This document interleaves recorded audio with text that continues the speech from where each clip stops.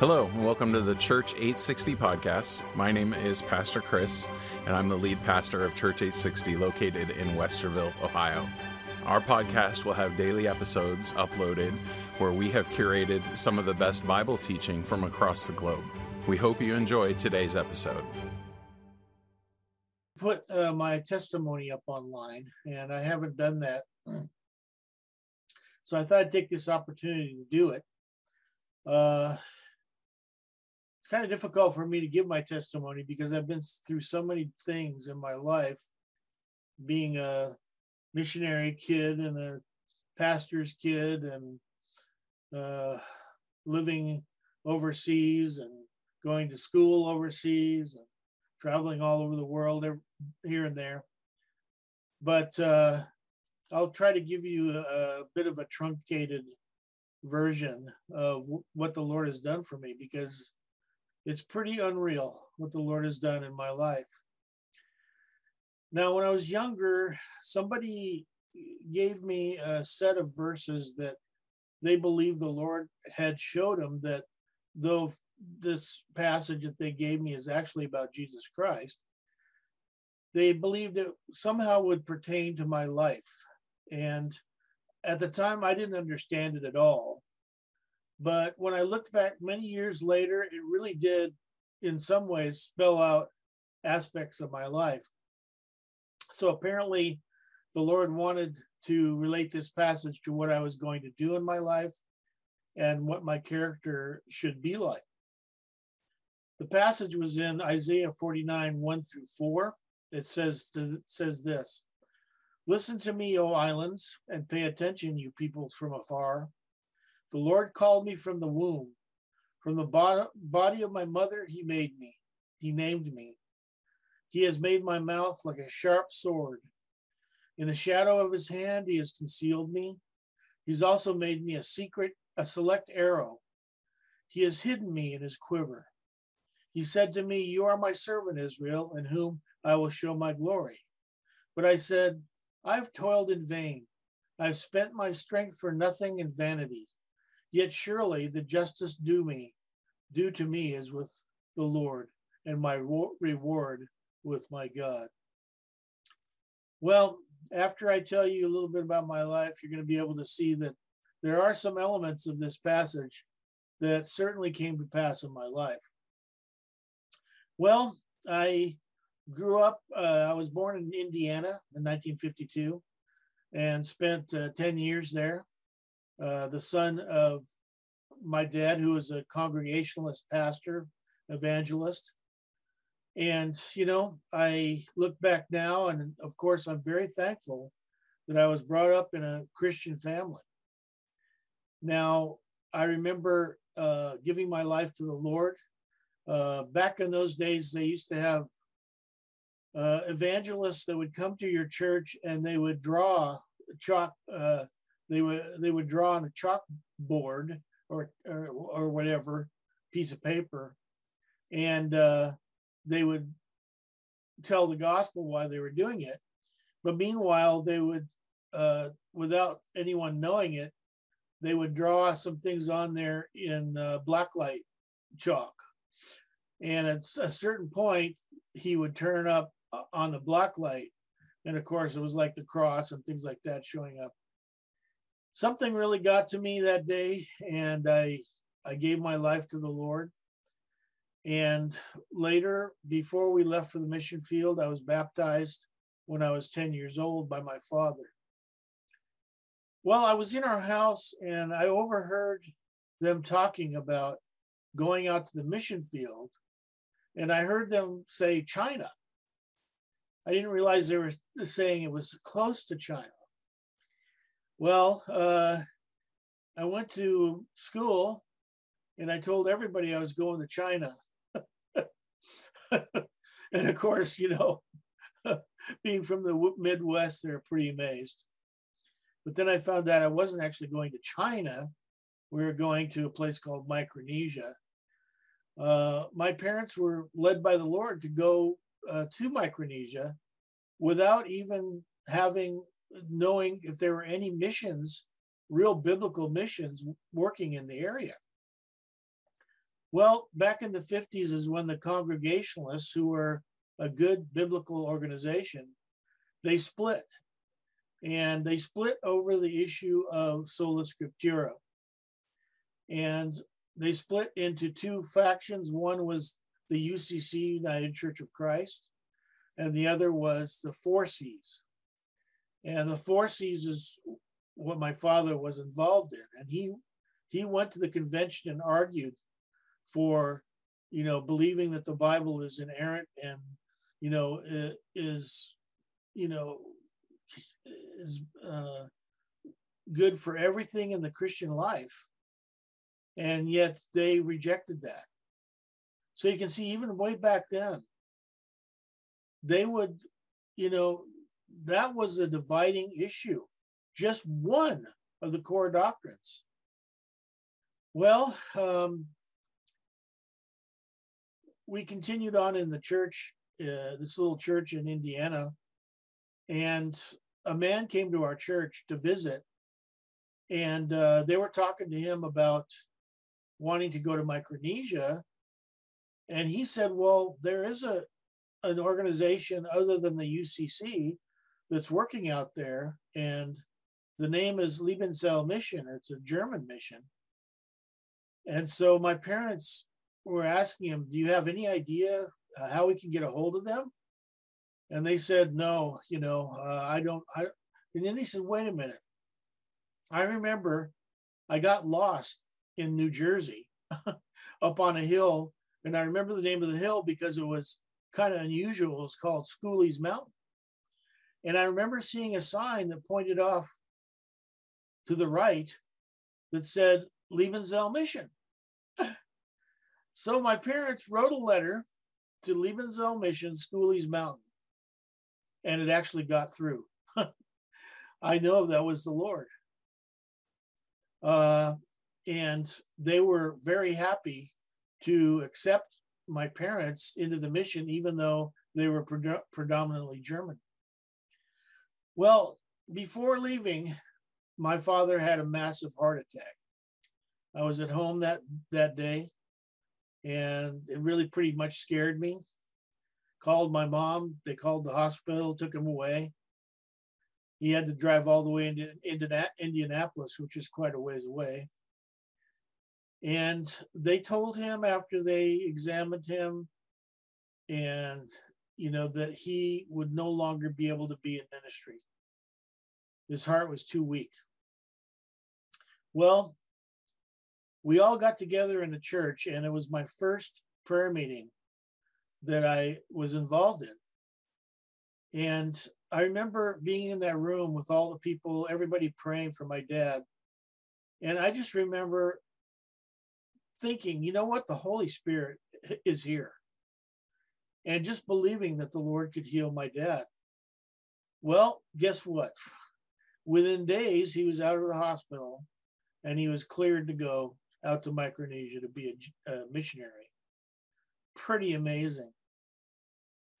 So we left and we went up to the mission in New Jersey, and then we flew out to Micronesia on Pan Am. That was the only airline at the time. This was 1962. And we flew through a typhoon by the name of Karen, which later was recognized to be one of the worst typhoons to ever hit Guam. Well, we flew through the edge of that thing, and the plane suddenly dropped about 100 feet, all in 1 second. It was like one of those plane rides you go on to get zero gravity. And these poor stewardess were serving the meal at the time, and the plates all went right up to the roof, and they were just kind of sticking up at the roof. And then came crashing down. And of course, my mom was holding barf bags for my sister and I. Well, we finally got to Guam, a little green, getting off the plane. And my dad had reserved plane tickets. They actually had a float plane that flew down to Palau. But this old German missionary up there, they canceled our tickets. telling my father that missionaries don't fly on planes. They have to go down there by ship. So that's what we ended up having to do, go down to Palau on a pretty small ship. And unfortunately, we also went through the edge of the typhoon on the ship. And there were at least 30-foot swells. And literally everybody on that whole ship was throwing up over the railing, including the captain. I watched him come out of his cabin and throw up over the railing. Of course, for me, I'm a 10-year-old boy, and the whole thing was like one big, long carnival ride to me. I was very happy about the whole thing, but nobody else was. Well, we had to eat in the mess hall, and our first meal was fish head soup. And of course, coming from the Midwest, we had no idea about that kind of stuff at all. So we were down there in this little tiny room. I mean, this thing was not a passenger liner at all. It was a freighter. So we were in this little tiny dining area, and there were also a couple of nuns that were eating with us. And so my father, as was his usual tradition, said, "Let us pray." And these nuns were like, "Oh no." And so as he's praying, I opened my eyes, and kind of spied and looked at them to see what they were doing. And they sat there and they adjusted their neck thing and their button and then each sleeve to try to act like they weren't actually doing the sign of the cross. I found that to be very amusing. Well, we finally got to Palau, and we got on a 45-foot diesel boat. And I sat up on the prow looking down at the most spectacular thing I had ever seen in my life. The beautiful coral reefs with crystal clear water and fish and all this stuff. I mean, it was like I went to another planet. Well, when we got to the beach where there's a girls' school that my parents were going to be teaching at, I jumped off the boat, and my first Palauan friend ran out of the bushes and shouted, "Hello," and then ran off. He was going to be my first friend. At that time, they didn't speak much English at all. There was not hardly any English being taught in the schools. That's not the way it is today. But because of that, my sister and I learned the Palauan language fluently within a very short period of time, like 6 months. And of course, my mother and father really hurried to try to catch up with us because we could sit there and say things right in front of them that they couldn't understand. Little brats that we were. But, when I look back on it, it's the most amazing thing. Here's a 10-year-old boy running around barefoot, spearfishing and trapping and learning all these things, how to make things and all this. It was like a paradise for me. Well, my parents had to administrate and teach at a girls' school. And the schools in Palau and on Guam were way behind American schools. So having started out school in the US, we were homeschooled. And at that time, there were only 2 curriculums for homeschooling. One of them was called Calvert Course, and it was a good one. It made us read the classics. And so I got to do that. But my mother just couldn't keep up with homeschooling both of us, my sister and I. So they decided that they were going to send me off to a missionary kid boarding school in the Philippines. So when we were leaving, we went to Guam, and we had to get a special clearance by the Philippine consulate in Guam for me to be actually able to ride the plane by myself, because my parents could not afford to take me there. So I got on the plane with my papers and everything. Everything was in order. But when I arrived in the Philippines, all of a sudden they arrested me and took me away to a room where I had all these guards in there. And my dorm parent was not there to pick me up. So it looked very suspicious. And one of the guards said to me, you know, there's a tax. How much money do you have? Well, I'm 10 years old, okay? I didn't know any better. I was actually 12 years old. I was 12 years old, and I didn't know any better. And they had given me a $20 bill, and I'd put it in my pocket. So I said, well, this is all I have, $20. And the guy said, oh, that's exactly what it is. So he took the $20 and he stuck it in his front pocket. I learned my lesson pretty quick at that point. Well, they finally came to pick me up, and, you know, I was petrified.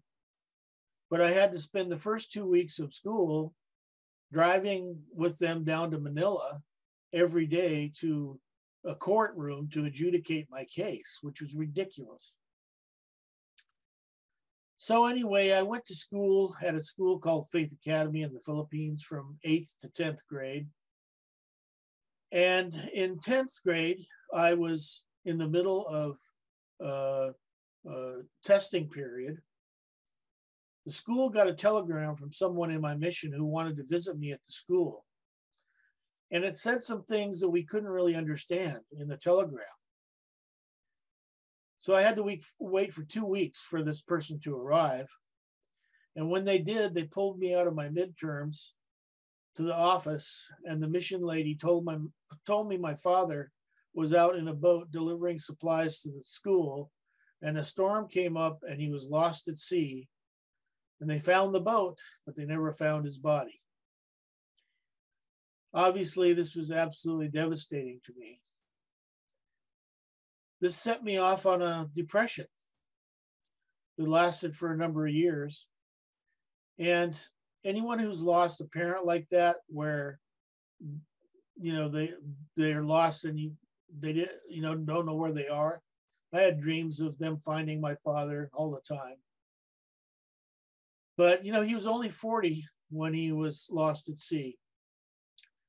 My mother talks about it in her book, and how the Lord actually showed her before we even went out there that he was not going to come back to the mainland.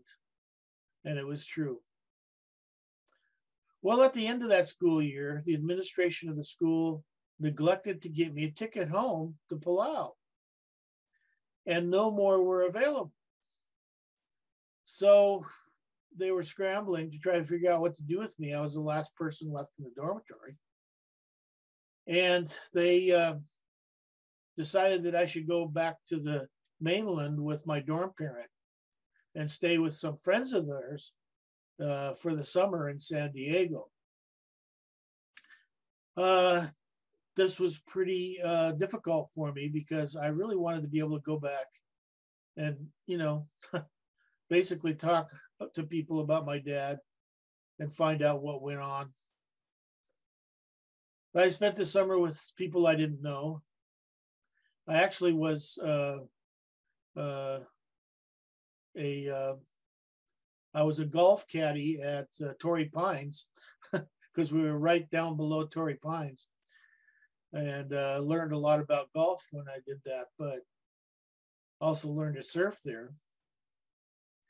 But anyway, finally my mother came because they were due for furlough, and she came there with my sister. And then we drove down to Amarillo, Texas, where I was to stay for a year, going to school there and living with my uncle. So I went to the school, and the school consisted of 10th through 12th grades. Now at Faith Academy, we only had 400 people in the whole school, so I knew everybody. At this school, there were 2,800 people.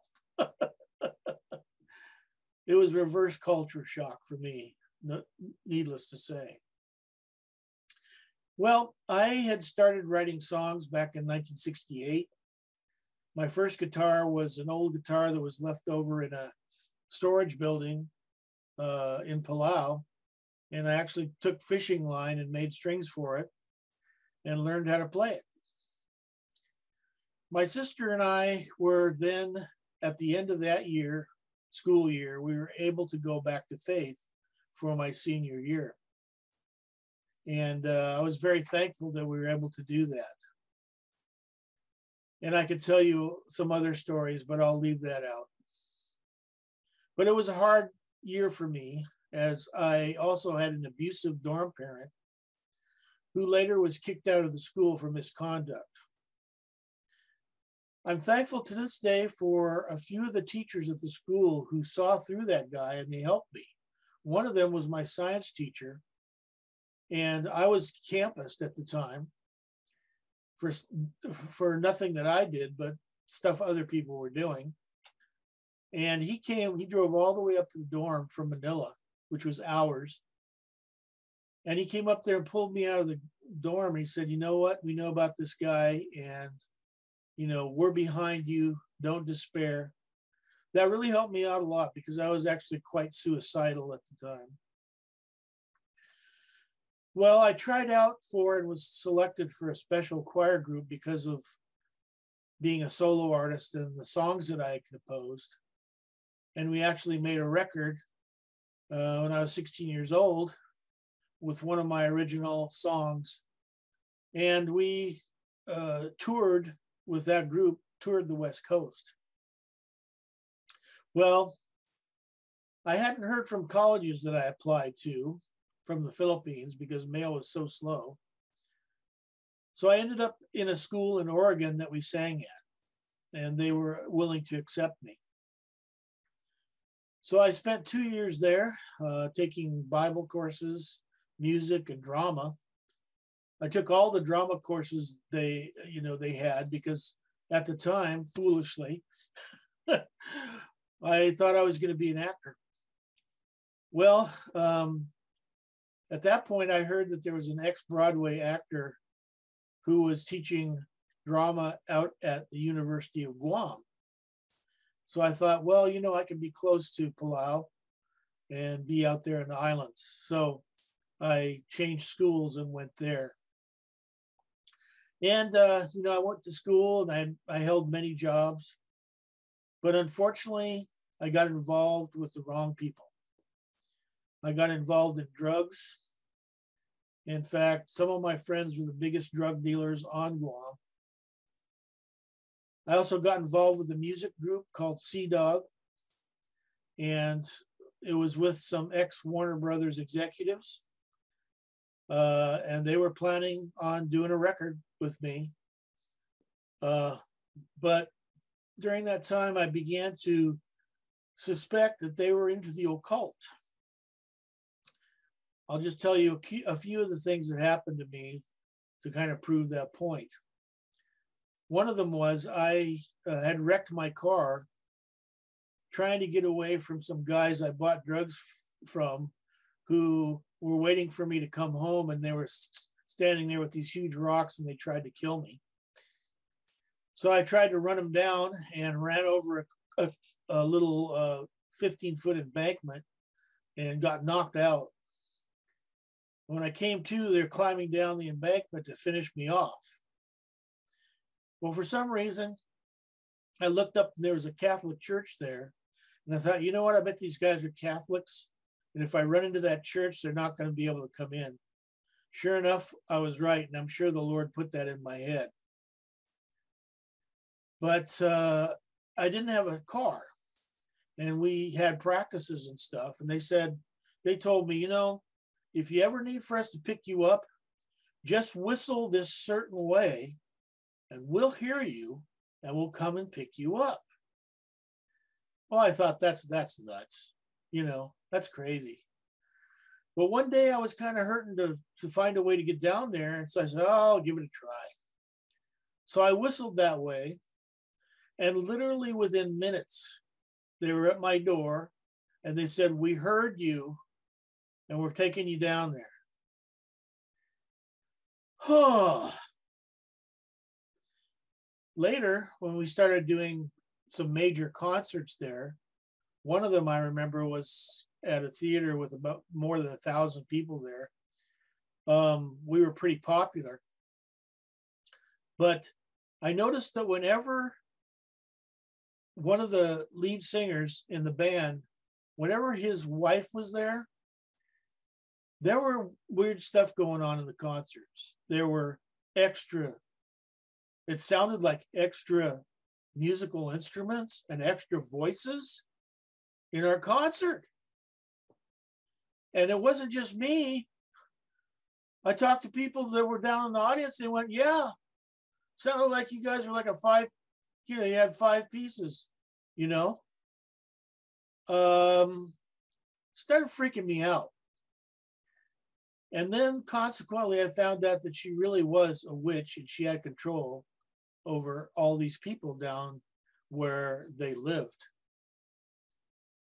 Well, one day I had gotten stoned and I woke up and I was laying by the side of the road in Guam. And these cars are all driving by me, probably looking at me thinking, who is this dirty hippie with long hair? Didn't want to have anything to do with me. And I sat there and I just thought to myself, I have pretty much alienated everybody who cared about me. I didn't know at the time that my sister and my mother were both praying for me. And they hadn't given up on me, even though I was acting like an idiot right there, where they were doing ministry.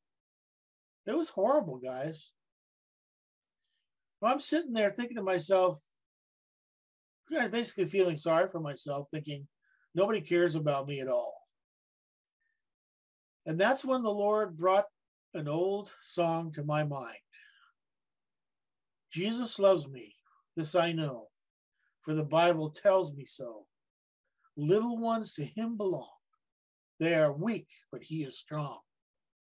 Yes, Jesus loves me.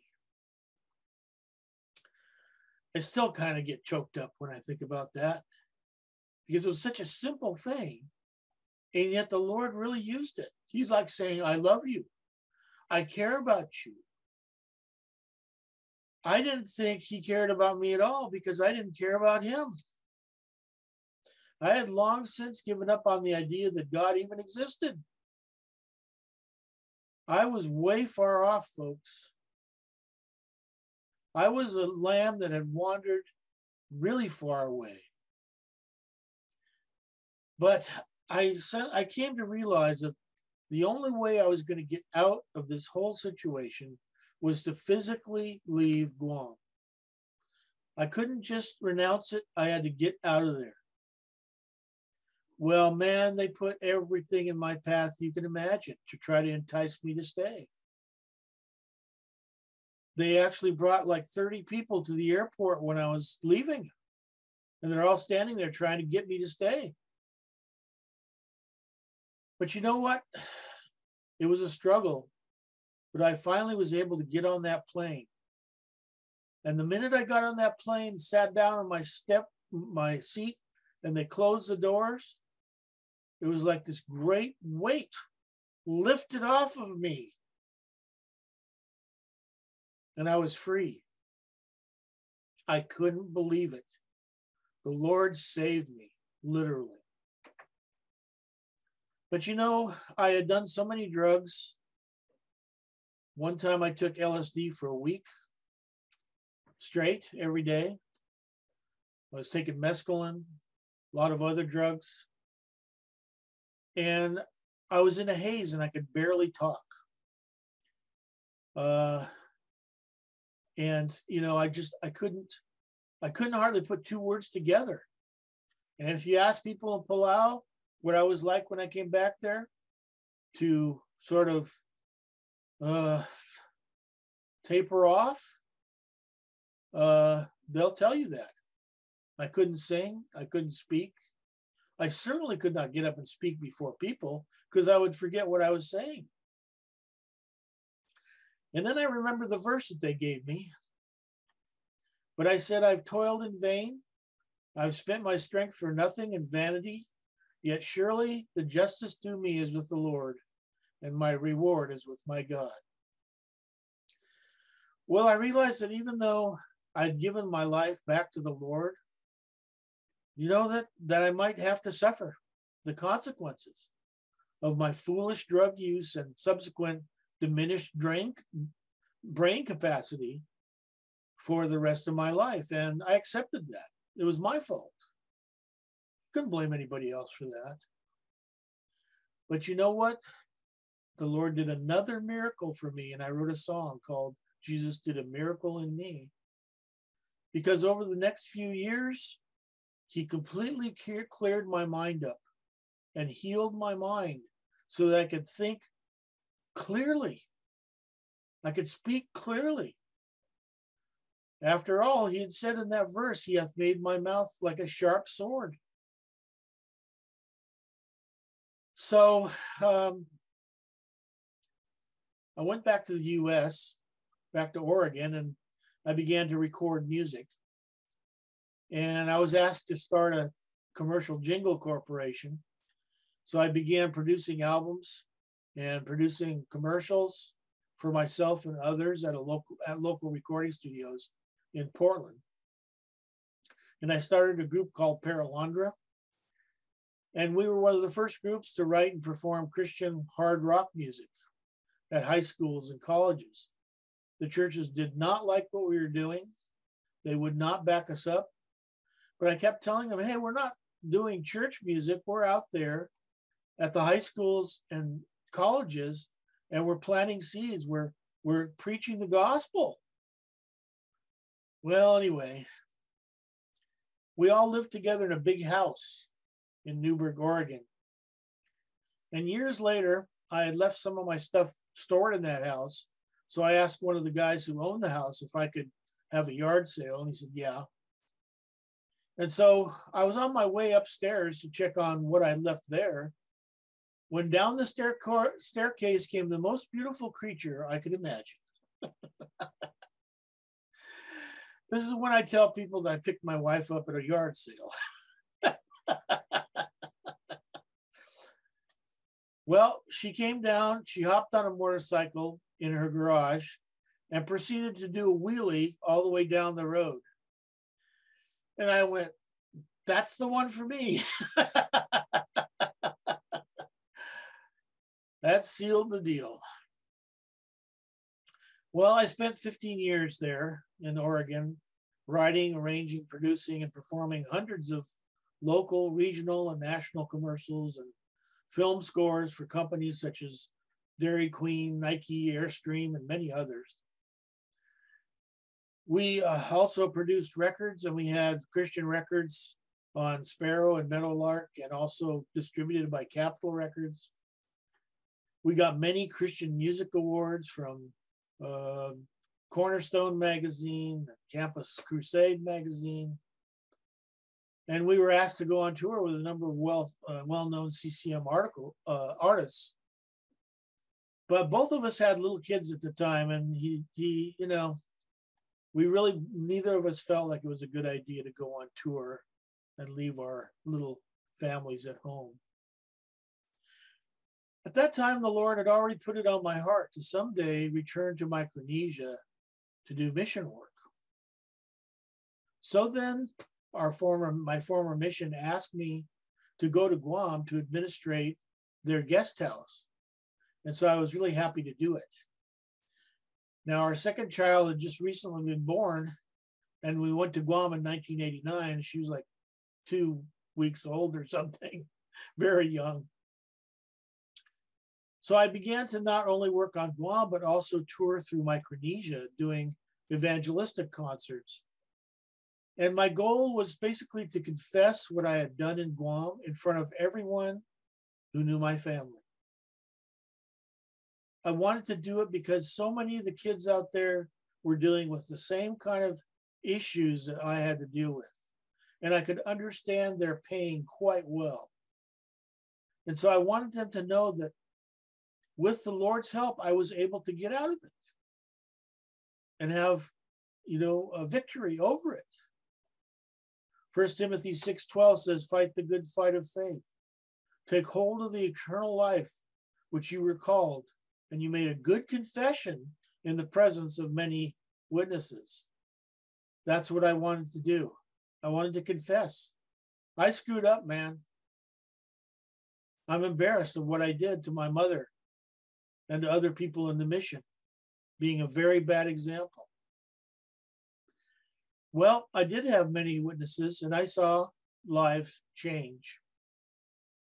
Just one example, I was on the island of Yap and did an evangelistic concert there. And that night, this old guy stumbled forward, and he came and he wanted to give his life to Christ. I found out afterwards he was the town drunk. On Guam, I had happened to meet a few of my former drug partners. And of course, they couldn't believe I was a missionary. I told them, I'm a missionary. Oh, really? Yeah, right. But it gave me the opportunity to witness to them. Many people have come to the Lord since then that I thought would never do so. And I remember how we used to pray for Rose's brother and father, for instance, both of whom eventually gave their lives to Christ. Well, it was in the mid-1990s that the Lord all of a sudden threw me in the middle of a situation and started me into an area I never thought I'd be involved with: apologetics. A group from the Brownsville Assembly of God came and stayed at our guest house. They wanted to stay at a place, and I opened it up for them. Of course, before I knew anything about what they were doing. And they found out I was a musician, so they wanted me to be involved in their band. So I said, yeah, I can do that. Well, they came to the Guam Ministerial Association and told everybody, all the pastors there, that nothing weird was going on at the meetings, that if people were falling down, it was in repentance because of the gospel, that they weren't speaking in tongues, there was no prophecy, etc. This is what they told us. It was a ruse to get as many pastors and church workers there as they could. We got to the meeting and they were handing out little labels for us to put on our shirts. Sandy Simpson, missionary, etc. After making the sign of the cross on every chair and item in the room, they started the meeting where they were doing all the things that they said they would not do. Their focus is actually on church people, not the unsaved, as they didn't even invite anyone who was unsaved. There was a bar 50 feet away and they didn't invite anybody from the bar. It was all about giving these people this, slain in the spirit. Well, they taught a number of unbiblical things. They did slain in the spirit, and people were laying around on the floors groaning in pain. One man who I knew was a deacon in one of the churches, and he was throwing up a gelatinous substance and couldn't get up. I have to be honest with you, I thought at the time, that's probably ectoplasm. And I figured that he was demon possessed. And so I went over to some of the Brownsville people. I said, we need to pray for this guy. He is demon possessed. And they said to me, oh no, the Holy Spirit's all over him. Oh, really? Is that what you think the Holy Spirit does? It was then I realized this was not biblical at all, but it was very dangerous. The next night I called them up. I said, you know what? I'm not coming back. You're going to have to do without me. I don't agree with what you're doing at all. I can't be in ministry with you guys. So they went around behind my back and they invited Rose to come to the meeting without my knowing. They tried to slay her in the spirit. but it didn't work.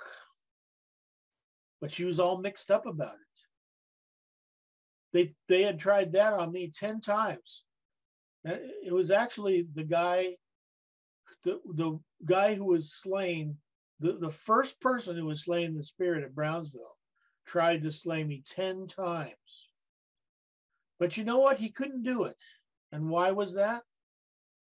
Because I was praying the whole time, Lord, you know I've had demonic involvement in my life before, and I do not want it now. And so if this is not from you, please protect me. And you know what? He did that. And then I found out later that anyone else who didn't get it was praying the same thing. The people who got it were praying, please give me the power. Dangerous prayer. Well, I called up the local person who had brought them out to Guam, and I told him I was not coming back to the meetings. And later on, he came over to my house. But I decided I didn't want him coming inside my house because I remembered the verse from 2 John 1:10. If anyone comes to you and does not bring this teaching, do not receive him into your house and do not give him a greeting. Well, I told him that he needed to stop taking these island people to Pensacola, because the pastors there were all making false prophecies and teaching false doctrine. And he really had no answer to that. So you know what? Subsequently, the Lord took me on a Bible study that I'll never forget. And he started to build me up so that I could answer people and help them with discernment issues.